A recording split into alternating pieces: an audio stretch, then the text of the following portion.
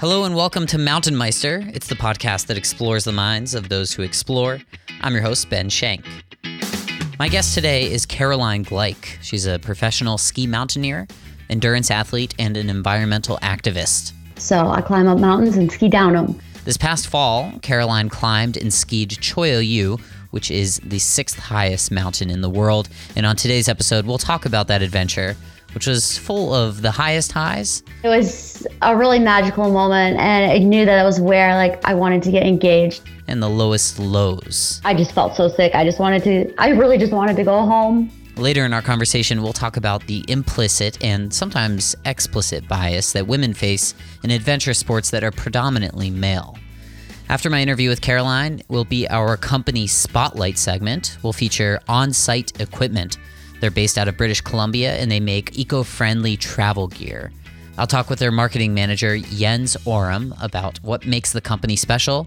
Then Hannah Van Wetter, roommate Max, and I will review some bicycle frame bags that we tried on our recent adventures.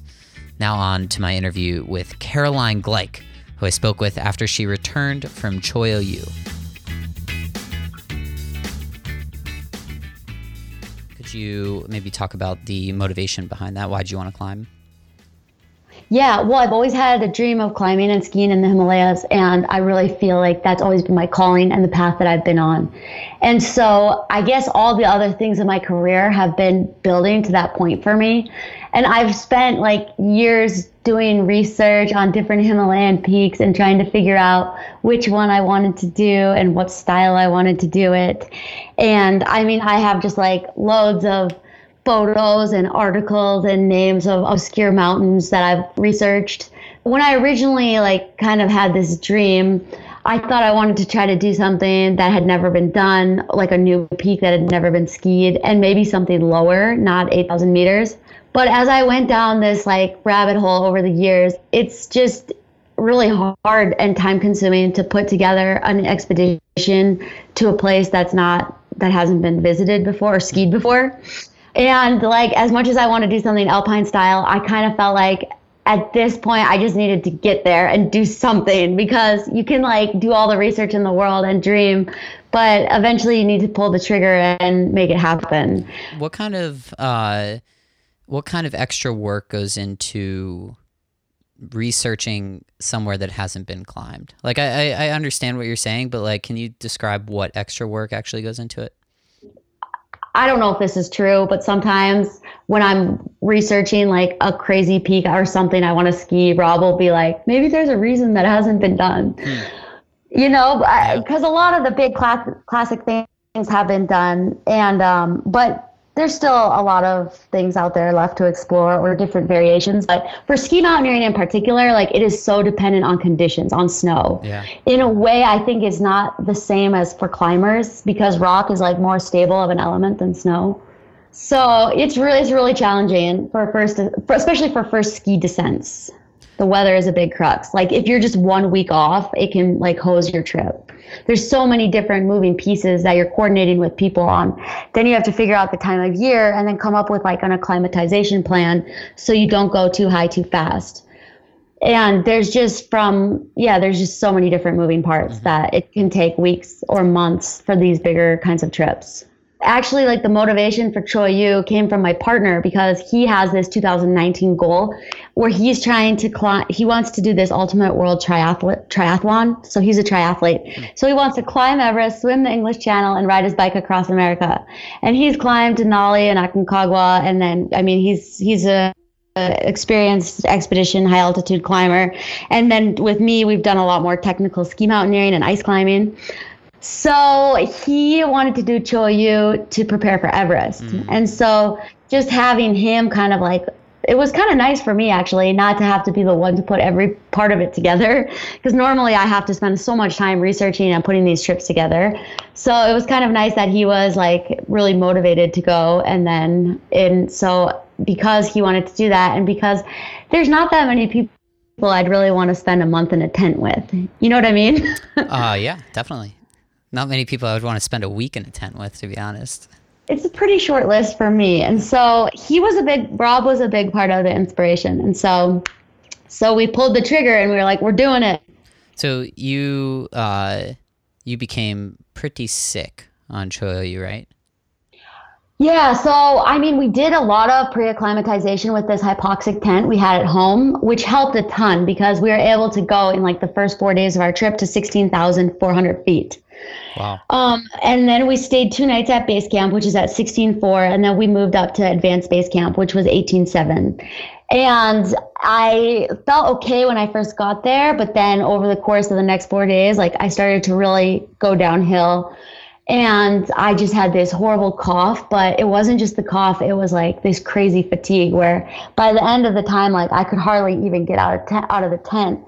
And my blood oxygen saturation, which is like what we use to measure, it's like one tool to see how well you're acclimatizing, but it was starting to plummet down into the mid 60s, which is really, really low. What am I right now at sea level?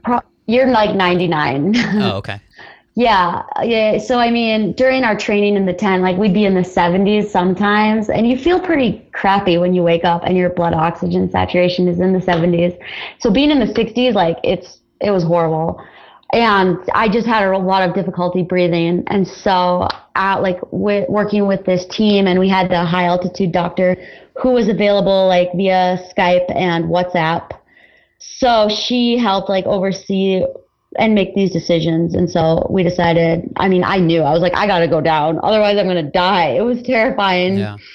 It was really scary. And I mean, at that point, I didn't really care that much about not summiting. I just didn't want to die. I just wanted to feel better. Some people may attribute feeling sick like that to, I didn't train well enough. Or some people may think that it's totally random. Why did you think you were feeling that way? Well, with high altitude pulmonary edema, I did a lot of research on it after the fact, and it's definitely one of those things that's just pretty random. I mean, age does have something to do with it. Like if you're under 40, you're more likely to get it. Or sometimes if you get an upper respiratory infection, like a cold, it can spiral into HAPE and progress really quickly. But it doesn't have anything to do with your training. For me, I think it was, I should have just been a little bit more, stubborn, or I should have just trusted my instincts about how much rest I needed. Meaning that you should go down earlier. No. When I got there to the higher altitude, instead of like the first day, I was with our group. They were pretty aggro. I mean, in a good way. Like they wanted to get after it and go for a long hike. And I felt pretty tired. And I went for a 3-hour hike, and I wanted to turn around after a half an hour. And I know my body, and I should have just trusted my instincts and done what I instinctually felt I should do. But it's hard when you have a group dynamic. It's really hard. Totally. Yeah, like people think like with training and everything, more is better. And like when you get out there, go for a long walk. But for me, like after a lot of travel, I like to rest on those big trips. Like I know what it takes to climb a big mountain. And so I should have just been a little bit more insistent, but who knows if that would have made a difference, because like it could have happened anyway. And it could have just been, I got like a little bit of a cold when I was traveling and then it spiraled. You just never know. It's like pretty random. So as like defeated as I felt at that moment when I had to turn around, and it's hard when you're one of the only women on a trip, and also I was probably one of the youngest people there. It's like hard not to feel like, oh, everyone is going to think I'm such a failure, or I'm not strong enough, or all these things. So that was a little bit going through my head, but you know, on the other hand, I was like, I just knew what I needed to do to get down, and I just felt so sick. I really just wanted to go home. So you get pulmonary edema, you go down, and then you go back up and you start to feel better again? Yeah, so I spent 4 days recovering at the bottom, and I really didn't think I was going back up the mountain. I really just wanted to go home, because when you get that sick, the last thing you want to do is be camping in a different country. Yeah. Like, it's just so uncomfortable. And I got really bad. So it's pretty funny, because to treat HAPE, one of the things you take is Viagra. Really? Uh-huh. It's a vasodilator. Yeah, so I was taking Viagra. How'd you feel? And I mean, I didn't feel anything besides that it maybe helped my lungs a little bit. Okay. You didn't have anything, like you didn't have to visit a doctor after 4 hours or anything? No, I didn't have anything like that. I felt slightly better, but I had a really bad side effect of acid reflux, which I've never had. So I was like up all night dry heaving, and I wasn't able to eat. And like everything I would eat, I just felt like I was going to throw up every bite. So I was This is from the Viagra? I think it was from the Viagra. Like, I don't know. The doctor said that she hasn't seen that side effect before, but I'm pretty sure it was from the Viagra. All right. So then I like haven't eaten in days, and the doctor, I'm texting with her. She's this really badass high altitude doctor named Monica Pires. She lives in Spain. And she was like, I'm like, so should I go up or go home? And she's like, you know, they're encouraging me to go back up. And she's like, there's no medical reason why you can't go back up. And I'm like, Monica, I'm terrified. Like, I don't want the same thing to happen again because I just don't want to be ever in that much pain again. And she's like, you've done way harder things than this on skis before. Like, you know, just break it down, go up there, make it to ABC and see how you do. So it was really interesting. It was a really interesting experience. It was cool to have that encouragement from her. Mm-hmm. Yeah, and to be able to go back up and give it a try. And so when did you start to feel better? I mean, my lungs were better and my blood oxygen saturation was getting better, but I still like couldn't eat. So I hadn't eaten in like 4 days. She's like, you have deeper reserves than you think. Great doctor to have.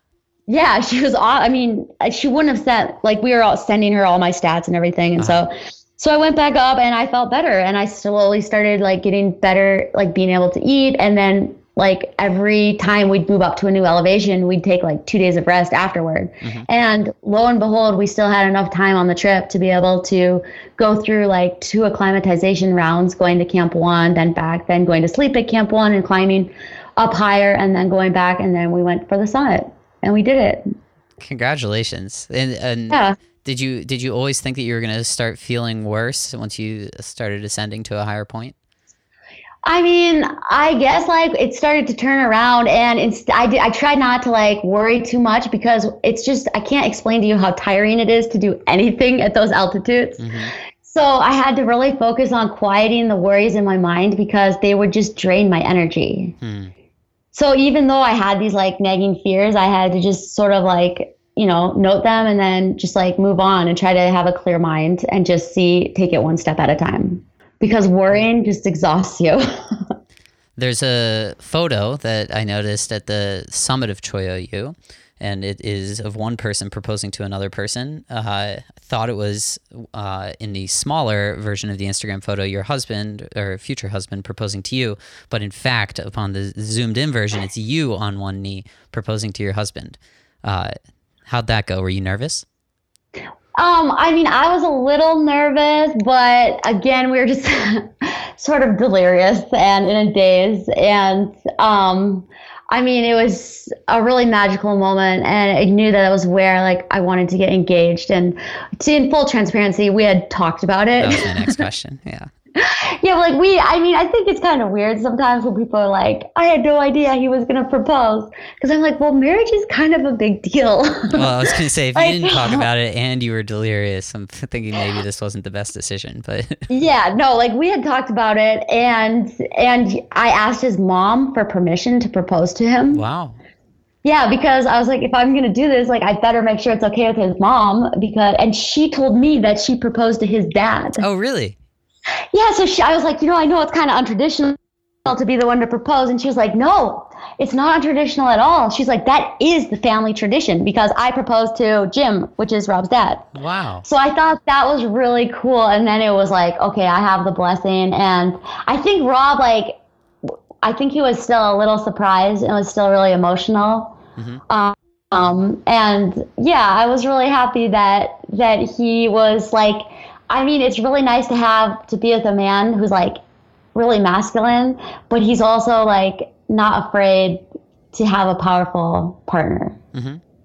So you obviously have a presence in the public, especially in this niche of outdoor sports. Do you want to send a certain message by posting this sort of thing? Yeah, I mean, I guess it's a complicated relationship that I have with marriage because like growing up in a very traditional Midwestern town and I grew up Catholic as well, there's this feeling that I had a lot of my life that my value as a woman was connected to my desirability as a wife or like my marital status. And even through my being an adult, like, I mean, I would still say it's something that's hard for me to grapple with because like marriage is a big deal. And it's always been that I've wanted to find a husband. And so it's just a little bit of a way to like flip the story. It's a little mix up, and it kind of gave me a feeling of power back in the whole context of marriage. Mm-hmm. I don't know if that makes sense, but no, it definitely makes sense. Yeah, I was maybe saving this question for this interview, or maybe not bringing it up, but I feel like it's a good time to ask this. With your brand being your career, I wonder at what point like supporting your brand starts to change your identity. So like, for example, would you get down on one knee and propose to your husband if you didn't have kind of this brand to support? Am I making sense here? Yeah, no, totally. I mean, it's something that I think about all the time, like, because it's so easy with social media and with like having your life and like the intimacy of your relationship being something that is like for public consumption. Mm-hmm. It's really interesting to be aware of how that changes decision making, with whether it's like about an engagement or whether it's about how you ski a line or, you know, whether you go back up a mountain or not, all these things. And it's hard for me to say 100% that being who I am and the brand that I have maybe didn't change it a little bit, but I do spend a lot of time just meditating on like what are my goals and what like really fires me up, and am I sure that that is what I want to do if I didn't have sponsors or if I didn't have social media, because I really don't want to do things for the likes or for the comments or for engagement, because like, I don't know, it's important for me to stay true to who I am and not make decisions like as a brand. And so, I mean, I probably could have a lot more followers if I posted more bikini shots, but I don't really want to objectify myself and my body for like people's approval, and for like commercialism and to make money. I mean, and I don't want to talk smack on any other women who find that empowering, but I don't find it like personally empowering. Mm-hmm. So anyway, it's a long-winded way of saying that I am really aware of that, and I really make a conscious effort to do what I want to do all the time and say what I want to say, even though it's not going to make people happy. Like, I do say a lot of things and do things that people don't like. See, I get a lot of unfollows. I totally respect that. I feel like I sell out to my podcast at times. Let me give you a good example. Like sometimes I can do things as part of the podcast, which are like 70% of a vacation and 30% work. Mm-hmm. And why would I not go treat myself to 70% of a vacation when it's so much cheaper and I can make it a work trip? And then the podcast then ends up becoming like who I am.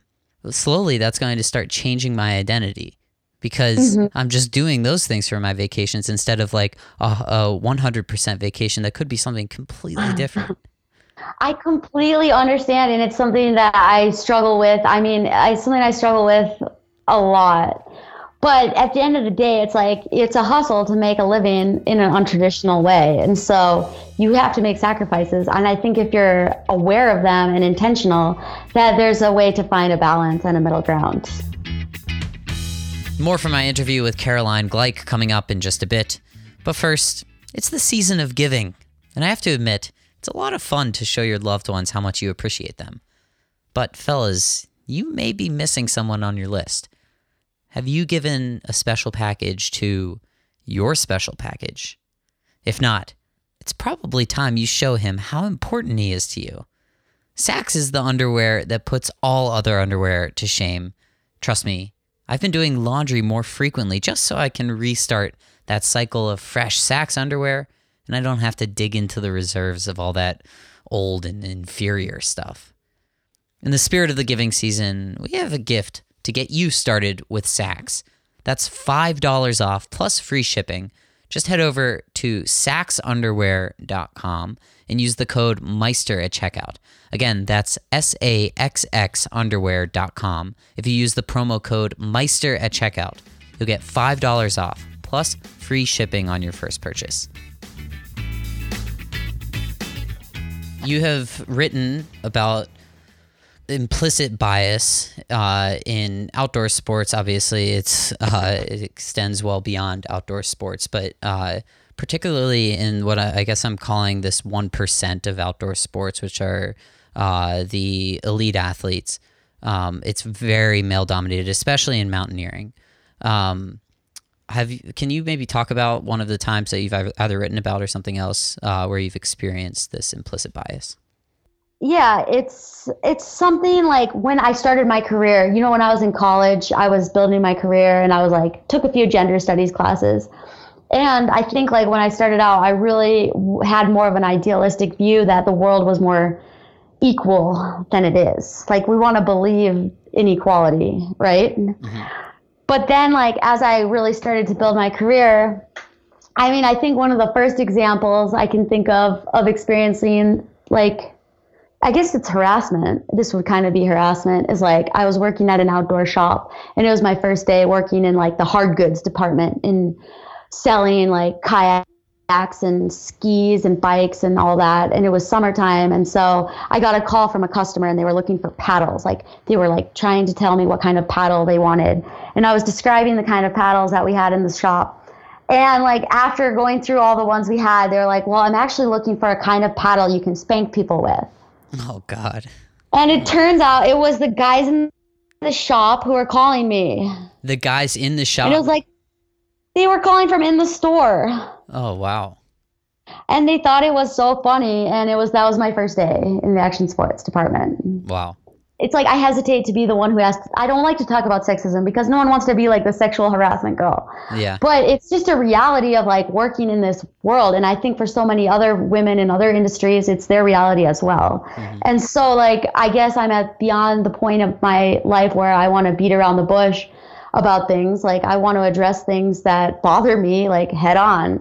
How does a moment like that impact what happens with a potential woman that wants to pursue this career? It definitely made me not want to work in the shop. Yeah, right. Another experience that I had later on in my career was I was working for one of the brands that I've been working for a brand at their booth at OR. And they hired me to sort of run this little game. Basically I was a glorified booth girl. Okay. As one of their sponsored athletes. And if there's any people from outdoor retailer here listening or from other industries that have trade shows, don't hire booth girls, it's outdated. So anyway, it was happy hour and we're all hanging out and I was maybe getting ready to say goodbye. I don't remember the exact details, but one of the reps, an international rep, he was from a different country. He went to say goodbye, give me a hug, and then he kissed me on the lips. Wow. And it was so unwanted and it was just so disturbing and it happened so quick. So I'm an independent contractor and all the other people are independent contractors. So we don't have a human resource department. It was just, I don't know, another little example. All these different things along the way where you'd want to quit.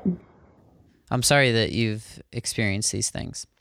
Yeah, I think it's really common, and it's kind of a relief now that we can talk about them more openly. I wonder what differences you'd like to see in what brands are doing, in what the media is doing, and what the athletes are doing to hopefully start to eliminate this. Yeah. Well, yeah, I guess in snow sports in particular, it's been there's so few women that are part of most teams that it creates a really intense competition between women.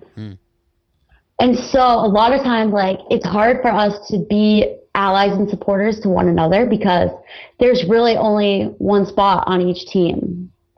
So I think that, just being more aware of that and how that influences things. And there's a whole bunch of toolkits and ways that people can learn more about this and the way it plays out. But another like really common thing that I experience in my career is like, I read it somewhere called prove it again, where when you're like a minority in a industry, like people are constantly asking you to like prove your credentials or, you know, prove that you can do a job. You have to prove it over and over and over.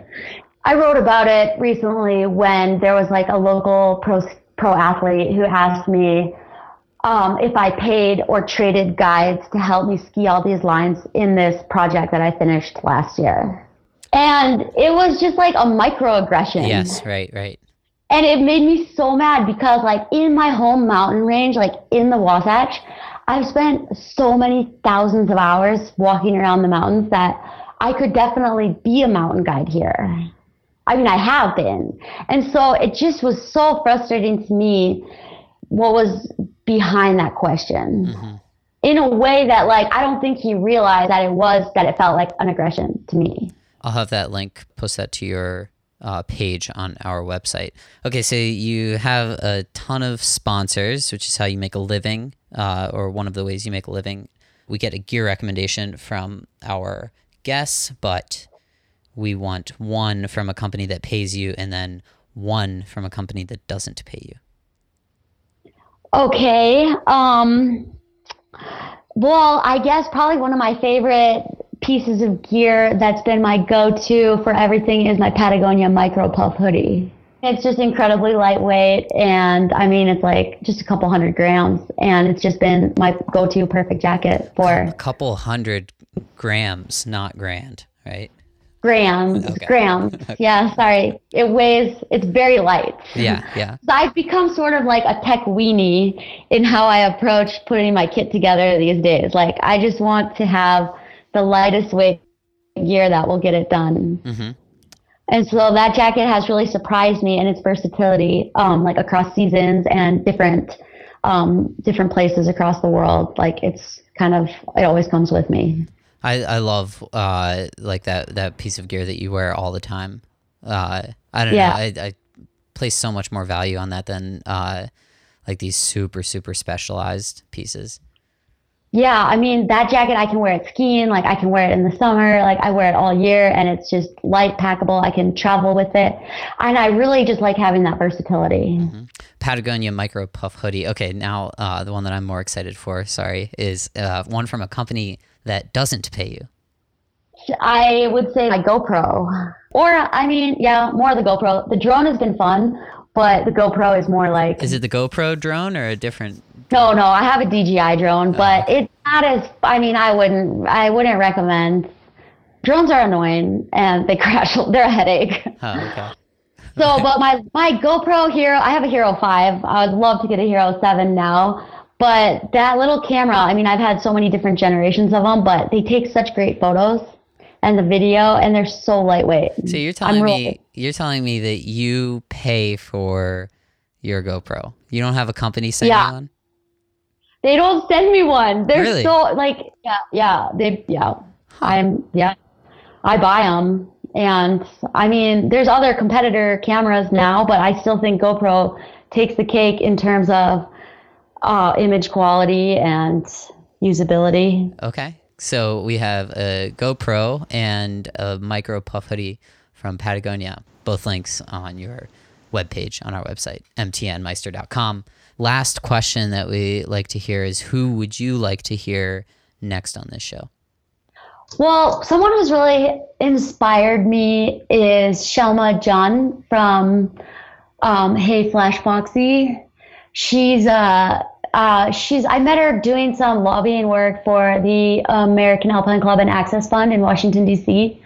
She's a real leader in the outdoor space, especially in the climbing world, in terms of getting more women outside.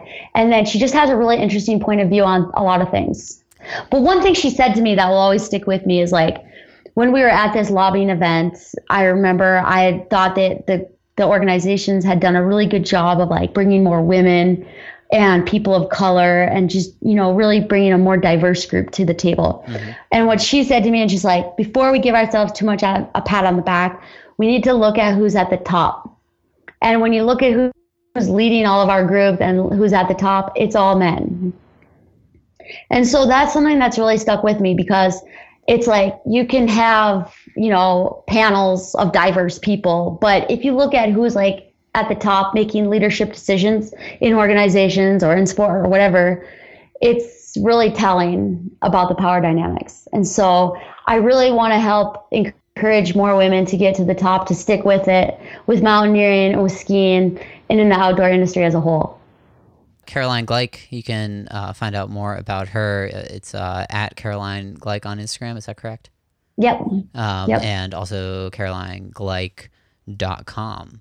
I did want to ask you, so it takes me a long time longer than it should sometimes, to put together an Instagram post, and yours are very detailed. How long does it take you to put together one Instagram post? That's not a question I want to answer. I mean, it takes like way too long. Sometimes they take me a number. I don't know, like 2 hours. Wow. I don't know. I mean, some of them, they take me like weeks of thinking about. Oh, so you're like drafting it somewhere? Yeah, like I'll think of it like on a hike, like I want to write about this, but then it takes me sometimes a while before I get the bravery to post some things that I post. Like I have to really like gather up some courage, and like I don't know, they exhaust me. It's exhausting. Okay. But it's cool. 2-hour Instagram posts. You can check that out at Caroline Gleich. Thanks so much for joining us today. Thank you for having me. Links to everything we talked about, gear recommendations, articles by Caroline, and more on her Meister profile page, mtnmeister.com. Next up is our company spotlight segment of Mountain Meister, where we introduce you to lesser-known outdoor brands, and then we review the products to see if they're worth buying. Companies are not allowed to pay to be featured on the segment, and in turn, we can say whatever we want about them. Today's company spotlight is with Onsight Equipment, and I spoke with their marketing and business development manager, Jens Oram. We started off venturing back into this category with a pretty fun and we thought unique design challenge for our design team, which was to come up with a suite of frame bags that would fit 70 to 80% of your adult touring frames. And then on top of it, making it from recycled materials, which there wasn't really anyone out there at the time that we're aware of that was doing that.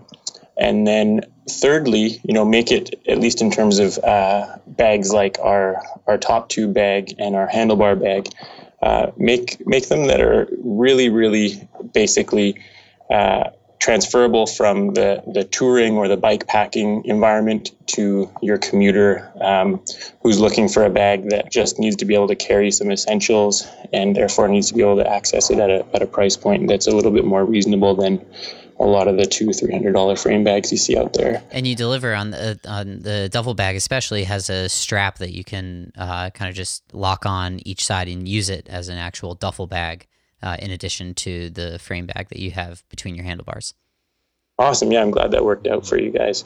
We were pretty confident that there was a market and that there are people out there that are sort of in the same boat as us, that are always thinking and planning for fun, multi-day bikepacking and touring adventures, but are also a little bit realistic that the majority of the use they're going to get out of these bags is going to be on a, especially if they're on a commuter or a hybrid style frame, is mostly for getting around an urban environment, and therefore it needs to be able to come on and off easily. It needs to be practical in terms of not being so incredibly pricey that it's going to become a target for thieves. And then, on top of it, we just wanted to make sure that it fit within our overall ethos as a company, which is to make things as environmentally low impact, or in this case, negative impact. Do you have a favorite product in the line, or even outside of the line, just like within the bags that the company makes? Yeah, I think for the touring bags, the handlebar bag, given the functionality that you've identified there, being able to turn from what I think is a really practical shoulder bag into a handlebar frame bag that fits quite a decent amount of volume, is highly water resistant. The first tests on those bags were done in very monsoon-intensive environments. We're in a pretty wet environment up here in the wet coast of Canada, and we like to think that we have a good environment to test bags of that nature. And then I think secondly would be the top tube bag, which is a pretty standard one in the world of bike touring or bike packing in this day and age. But we kind of came up with a couple little tweaks that we figured would make it particularly relevant. We figured it needed to be able to fit a standard 750 milliliter wine bottle for your hot Tinder dates. So that was a fun one that we just had to adjust a few different dimensions to make that a reality. So I noticed that most of the bags have a pretty plain design. There, a lot of them are just black. What is the reasoning behind that? Yeah, I mean, there's a sustainability story to every choice that goes into these products, and I think honestly every product in our line. And one of those choices is around colors, and the reality that you encounter with a lot of outdoor companies these days is that they've gone gone towards a fashion-oriented approach, which is every season you will bring in new colors and you will phase out the old colors. And well, of course, there's nothing to be said against improving or updating the aesthetics of your product. Black tends to be a really, really popular one year over year, believe it or not. For our purposes, being able to use those basic colors, in some cases it's a grise, which is an undyed gray, and in more cases than not, it's the black, that allows us to have access to a wider variety of recycled materials by choosing to have a smaller variety of material colors. Yeah, I suspect that I will be using these bags for many years to come. Max, Hannah, and I were all really excited about using them. We like them a lot. We hope that our listeners will consider getting them if they need some frame bags. Wondering, I forgot to ask you about this beforehand, as I always do, but can we hook people up with a discount code on your website? Yeah, absolutely. So we'll have a discount code that'll be Mountain Meister 25. We're going into our 25th anniversary next year in 2019. So we figured, we could do 24, but 25 is just a little bit sexier. And we're getting there, 1 month away. So yeah, it'll be MTN Meister 25 at checkout, and that'll be 25% off any orders up to $500.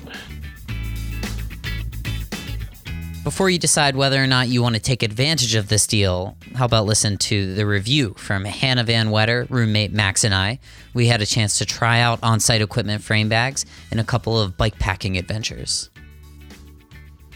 We got to bike the White Rim Road in Moab, Utah over Thanksgiving. So about a week and a half ago, we met up with a bunch of friends and it's an 100-mile road. It's like a four-wheeling dirt road. So it's a little bit of technical riding, but mostly double track. And we did it over 2 days. So we rode 2 50-mile days in the desert. It was sweet. Very cool. I used mine riding from Pittsburgh to DC, which is half a limestone ground trail and the other half like a dirt tow path. What bags did you use, Max? What did you use on your bike? So I was riding with Formo large frame bag and the Circo handlebar duffel. Okay. Probably carrying let's guess roughly 25 liters of gear on my bike, which was mostly puffy jackets, extra pair of gloves, 2 liters of water, a bunch of snacks. The way that we packed our bikes, we were carrying all of our day-to-day stuff, and our support vehicle was carrying tents, sleeping bags, cooking equipment, food, things like that. Okay, so one of those is the duffel bar pack, which kind of fits in between the drop bars or just on the front of the handlebars on the bike, and then right. Where does the other one fit? The large frame bag, the Forma, is just it fits in the triangle where normally you would have a water bottle or... That's the big triangle? Yeah. And then Hannah, which one were you using? I was using the Formo large frame bag as well, and then a Verico straddle bag. Okay. So the frame bag and then the Verico straddle bag kind of goes over your top tube, and it sort of sits like right behind your stem. Really good for accessing snacks and whatever. We also had the Formo small frame bag, which we lent to a friend who was riding a full suspension mountain bike, because the way that the rear suspension eats up a lot of space in your triangle, you can't fit that large bag. That bag is funny. Maybe you could fit like one jacket if you really stuffed it in there, but it mostly is just meant for like tools, toothbrushes, and knives. Okay. And I'm sure it would fit a tool set. Tools or like a pump or something. Well, it's also billed as a frame bag for a full suspension bikes. Yeah. Okay. What did you use on your bike? Yeah, so I used the duffel, same one as Max, fit right in between the drop bars on my touring bike, and then I used the straddler. I forget what the name of that is, but it's like a little mini pack same one that you used, Hannah.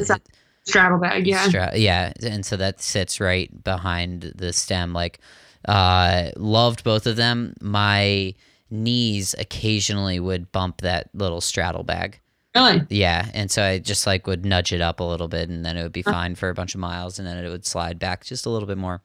I liked the way that they were all waterproof and super easy to like zip and unzip. Mm-hmm. And they stored a lot. I mean, like Max said, so when we were in Moab, it was Thanksgiving week, and we would wake up in the morning and it would be about 25 degrees. So we would be in tights, pants, t-shirt, long sleeve shirt, down jacket, rain jacket, vest. So it was a lot of clothing to start out, and then warm up, and you would just shed layers as the day went on. And we didn't have easy access to the truck all the time, so you really had to be able to carry pretty much everything you were wearing during the day. And I was super impressed with the amount of storage we had, including carrying 2 liters of water. Neither of us carried backpacks. We had little, like fanny packs. And you had no panniers? No panniers. Wow, so you fit everything in these frame bags. Yeah, more or less. That's very impressive. So let's say that like I had all my camp clothes. So a pair of Thunderbolt pants, a Black Diamond puffy, a pair of Smart Wool socks, pair of what were they? Sax underwear. Yeah, congrats on being so technical. Yeah, no, I'm just like trying to plug some brands here. Anyways, but like you had like a full change of clothes in just that duffel, and then I had water, food, like some bike stuff in my frame bag. I totally agree with you, Hannah, about the waterproofness of all the gear and the easy to use zippers. That I was really psyched about. Cons, I could see the duffel bag, like the handlebar one, if there was too much weight in it, I have a feeling that it would kind of sag to the point where it'd be floppy and annoying. Yeah, it would also like affect the handling of your bike at that point. Which is something I worried about, because I was like, all right, this is a massive bag right under my handlebars. Like, how is this going to affect the way my bike steers? And frankly, like, didn't really think about it the whole trip. Yeah, well, but you only had like a light thing in there, right? Right, it was all like down layers. Yeah. Okay. But that's most, like probably packing preference. You're not going to put like that's your true. Water, good point. Like food in there. So I guess the other thing is like they're a tiny bit plain looking aesthetically. They're just like black bags, but I feel like you would have these things forever. Like they're not really going to go out of fashion. And they'd match on any bike. And they match on any bike, exactly. And you can adjust them onto any bike. These retail for, between like $40 and $70, I'd say. Yeah, that sounds right. So that handlebar duffel is $70. The big frame bag is $60. Straddler is $40. Hannah, would you buy these with your own money? Definitely. Max and I were talking about them. It's really nice, and I think bike packing can be kind of an intimidating adventure to go on, because it feels like you have to have a very specific bike and you have to have very specific gear. And barring having, a specific touring bike, which you were super lucky to have, we may do with a hardtail and then sort of a gravel bike. It's really nice to have a bag that performs really well and makes you feel like all of your gear is secure and that you can kind of just jump into it without having a ton of very specific things. You know, Ben sent us these 4 different bags and we were able to make them work for both of us. Between the two of us, totally covered our needs. And it made like our first bike packing trip so much more enjoyable to know that everything you were doing was like secure and that all your stuff functioned very well. Mm-hmm. Max, would you buy these with your own money? I think if I were to buy frame bags, like if I'm going to go on a bike pack, I realize that frame bags are frankly like indispensable. I'd buy these bags if I'm needing to go on a bike pack. Just with that handlebar bag, like it stored so much stuff, way more than I was anticipating, and felt like pretty burly. I would buy these with my own money. I think they're a good price point. Yeah, they are.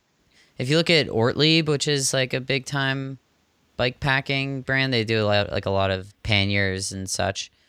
Yep. They're way more expensive than this. And I feel like I had an Ortlieb pannier. I mean, it's nice. Don't get me wrong, but this is like still waterproof. And also for people who like to shop for eco-friendly gear, this is made from lots of recyclable materials.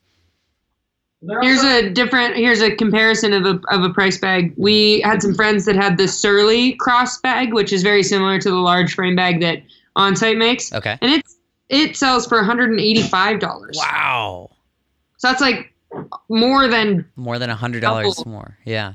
$100 more than the Onsight one. So I think to Max's point, if you go on one bike pack a year, we realized it's really super necessary to have bags that fit many different bikes and, you know, serve a super solid purpose. We'll definitely be buying some of these.